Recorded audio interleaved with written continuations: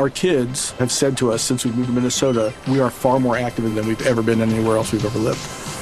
Moving to Minnesota opened up a lot of doors for us. Just this overall sense of community, the values that, Minnesotans have. It's a real accepting, loving community, especially with 2 young kids. See what makes Minnesota the star of the North. New residents share why they love calling it home at exploreminnesota.com/live. What's up, everyone? Welcome to Steelercombe, Washington, the home of 5-star wide receiver Emeka Egbuka, Ohio State's latest 2021 commitment. Congratulations, first and foremost, on your choice, Emeka. How hard has this last year been for you? It's been pretty difficult, especially between all the complications with COVID and stuff like that. Still haven't gotten a chance to play my senior year, which I was looking forward to. Really close to all the Washington State receiving records and stuff like that. So it's definitely unfortunate that I wasn't able to do that. Well, not yet, but our season's in March, so we'll definitely see about how many games we have too. But as far as recruiting goes, wasn't able to get to any places and visits. I think I had like 2 or 3 visits scheduled with Oklahoma that got canceled, and I was trying to get out there to see the campus for the first time, which I did a couple weeks ago. But yeah, it's been pretty difficult, but can't complain too much. Everyone's in the same situation. A lot of people, Emeka, I'm going to start from the latest thing and work backwards.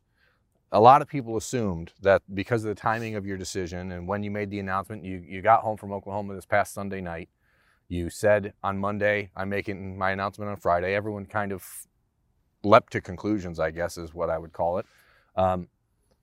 What did you do when you got home? Because for months you had talked about the fact that you were never going to make a decision before you visited Oklahoma, period. And anyone who's paid attention to you should have known that you do nothing emotionally, right?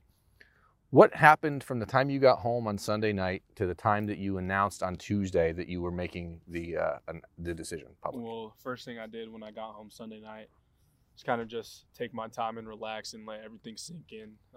Played some Xbox with my friends to kind of get my mind off stuff.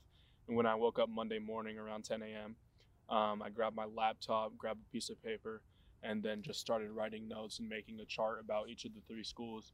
And from 10 to 12, those 2 hours were spent just deciding what I thought was the best thing for me in my future. And then after I was done with my chart, I took it to my dad and had about a 2-hour conversation with him to see what he thought, and he agreed with my decisions. And then I took it to my mom and did the same thing, and we all came to the same conclusion, and that's how I committed to Ohio State. On that chart, can you give us an idea of what a couple of things, the different parameters that were on it? There was probably about like 20 things that I was looking at or more, but it had to do with, comfort level, if I can see myself living there, opportunity to play, development, first-round draft opportunity, the degree, business school, because that's what I want to major in, and the coaches, all types of stuff like that. For you, obviously, you're the number 1 ranked receiver in the country. There's opportunity anywhere for a guy of your athletic ability and your work ethic. Ultimately, when you talk about the chance to develop, what has Brian Hartline and Ohio State shown you that was different than Oklahoma or Washington or Clemson, anywhere else? Yeah. Well, you've seen the things that Coach Hartline has done with his most recent receivers, even though he just got the job like 3 years ago. So you've seen what he's done so far. And not only just Coach Hartline was a factor in my decision, but I thought it would be great for me to develop in the receiver room, surrounded with lots of great talent, knowing that I'm going to have to work really hard to earn my spot on the team. And I've always performed better under pressure and when I'm chasing something. And I just felt like it'd be the most challenge for me to develop and compete for a spot at Ohio State. And that's what I ultimately thought would have made me better in the long run. I think it's interesting. A lot of people, and you can correct me if I'm wrong, but I assume in the last couple months on the recruiting trail, other schools have tried to use that depth that Ohio State has as a negative. Was it a positive for you? Like to see that, hey, not only can you go there and get challenged, but also you're going to be in a room where you are given maybe more time to get yourself where you need to be, as opposed to being thrown into the mix and sort of handed a spot? Yeah, so it definitely was a positive. I wasn't raised the way that I'm going to shy away from any sorts of competition. And to not get anything confused, I'm fully going into Ohio State my freshman year for a starting spot. Like, that's my goal. I don't want to come short of it. And I know I'm going to have to work really hard and develop greatly to be able to do that, because there's lots of talent in that room. But I expect nothing less of myself. What happened? You were planning on being at Ohio State in the spring for the spring game. That got canceled. There was talk about arriving there for an official visit in June. That got canceled. How hard has it been to just maintain that relationship with the Buckeyes? Because, again, there was this idea out there maybe that the relationship with them peaked too early, and that maybe like the glow had worn off. How did they and you keep that alive?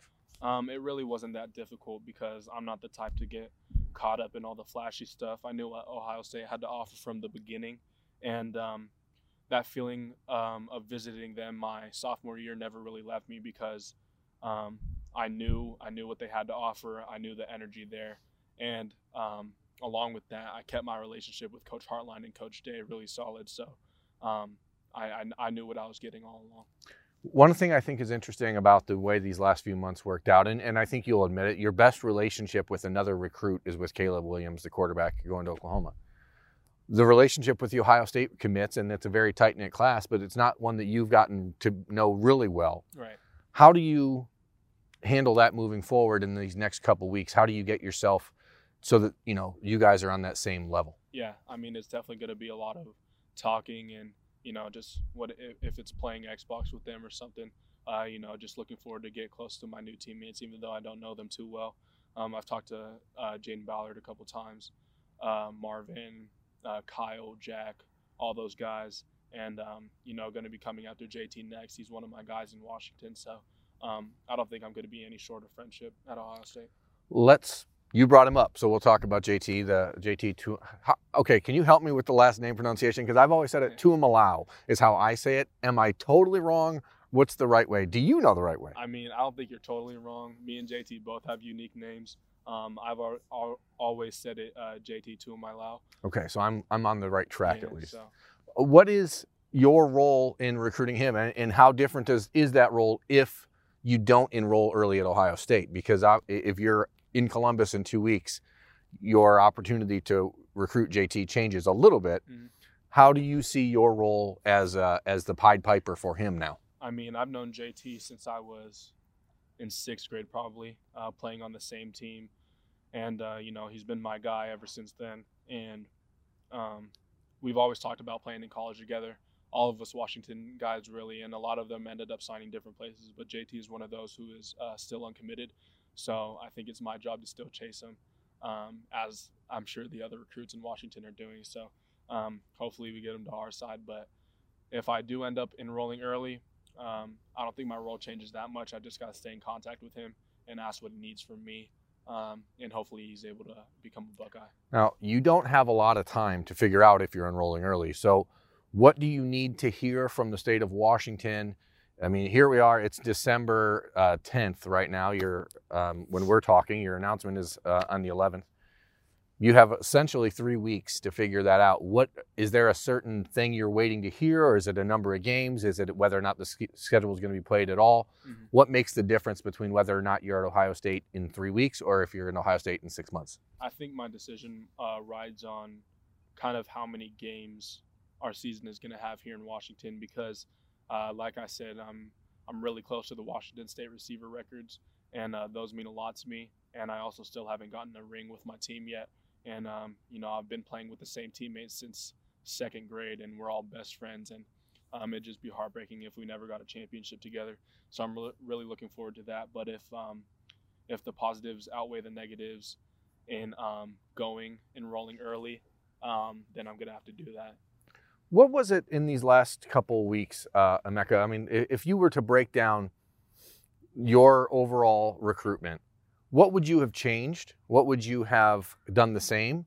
And what would your advice be to the next guy that walks through Stella Combs hallways that's in your position? Yeah. I don't think I would change too much. I've learned a lot from this process, and it's been very educational for me, the good and the bad. to the next person who walks through the halls, I guess I would tell them that they should do what's best for them. Everything's business, and as genuine as a coach may be, they wouldn't recruit you if you weren't good at football. And Right. that's just the reality of it. So I'm looking to use Ohio State as an outlet for my success, and that's why I didn't make an emotional decision. Even though I have a great relationship with Coach Hartline and Coach Day, I still thought that Ohio State would be the best place for me and my career. Don't put any names to anything, okay? What was the weirdest thing any coach did or said to you in the recruiting process? So one time, I think I got offered through a text message, and it was before I was a junior, so technically they're not allowed to do that. And the text said something like, "Come here, you'll be starting right away," something like that. And I've never even met the coach or talked to him, not even once in my life. I'm probably missing another story that's out there.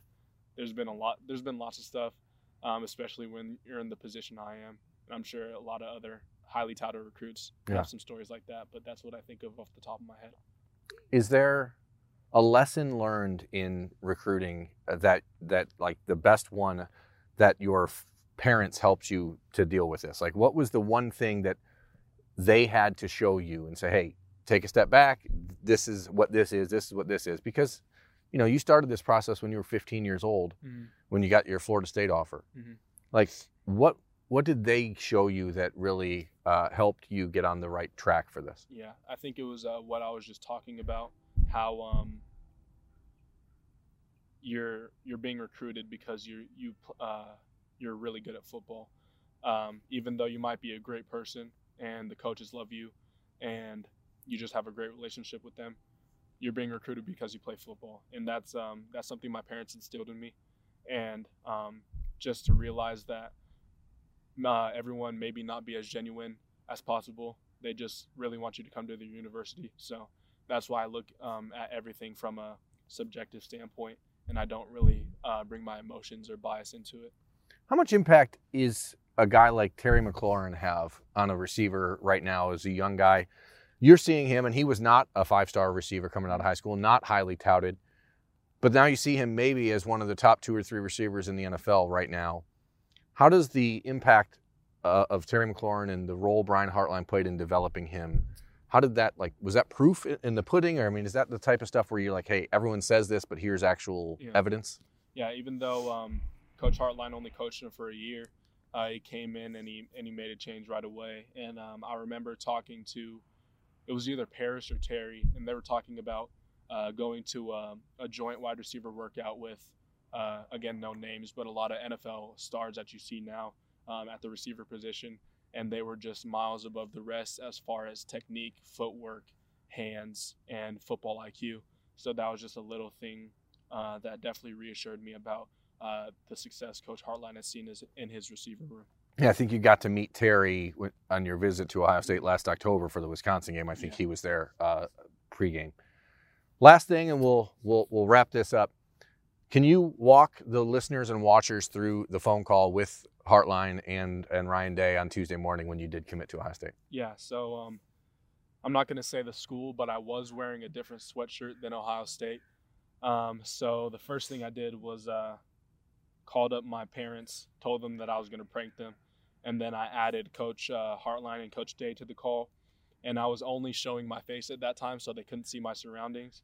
And then I was with my dad, so I grabbed him, went over to the couch, and my face was still showing, so they couldn't see the sweatshirt I was wearing. And then my opening line to the FaceTime call was, "Hey, Coach, got some bad news. Really unfortunate." And then I zoomed the camera out so they can see the sweatshirt that I'm wearing. And then instead of saying I didn't choose Ohio State, I said, "It's getting really hot in my room." And then I took off my sweatshirt and revealed the shirt that I was actually wearing. That was a Buckeye shirt. And then, they just went crazy, and my mom was crying, and it was a big moment. Well, listen, man, I appreciate you taking time for Letterman Row watchers and listeners, readers, for giving us a little bit of insight into your choice. And I'm sure they will get a chance to know you a lot better over these next 4 years. So This is Emeka Egbuka. He is Ohio State's 21st commitment in the class of the 2021 and five-star receiver from Steilacoom, Washington. Is it Steilacoom? Stellacoma? Stellacom. I don't know. I'm not really. I'm losing. It's actually kind of cold out here. It is, yeah. But we got sun in Seattle, so I guess that's a positive omen. It is. So Always a positive. Positive omen. Good news for Ohio State. He's going to be a Buckeye. Thanks for watching, everyone. Thanks for listening. We will be back with more on Emeka Egbuka's decision in the near future. Thanks. Go Bucks. Our kids have said to us since we moved to Minnesota, we are far more active than we've ever been anywhere else we've ever lived. Moving to Minnesota opened up a lot of doors for us. Just this overall sense of community, the values that, Minnesotans have. It's a real accepting, loving community, especially with two young kids. See what makes Minnesota the star of the North. New residents share why they love calling it home at exploreminnesota.com/live.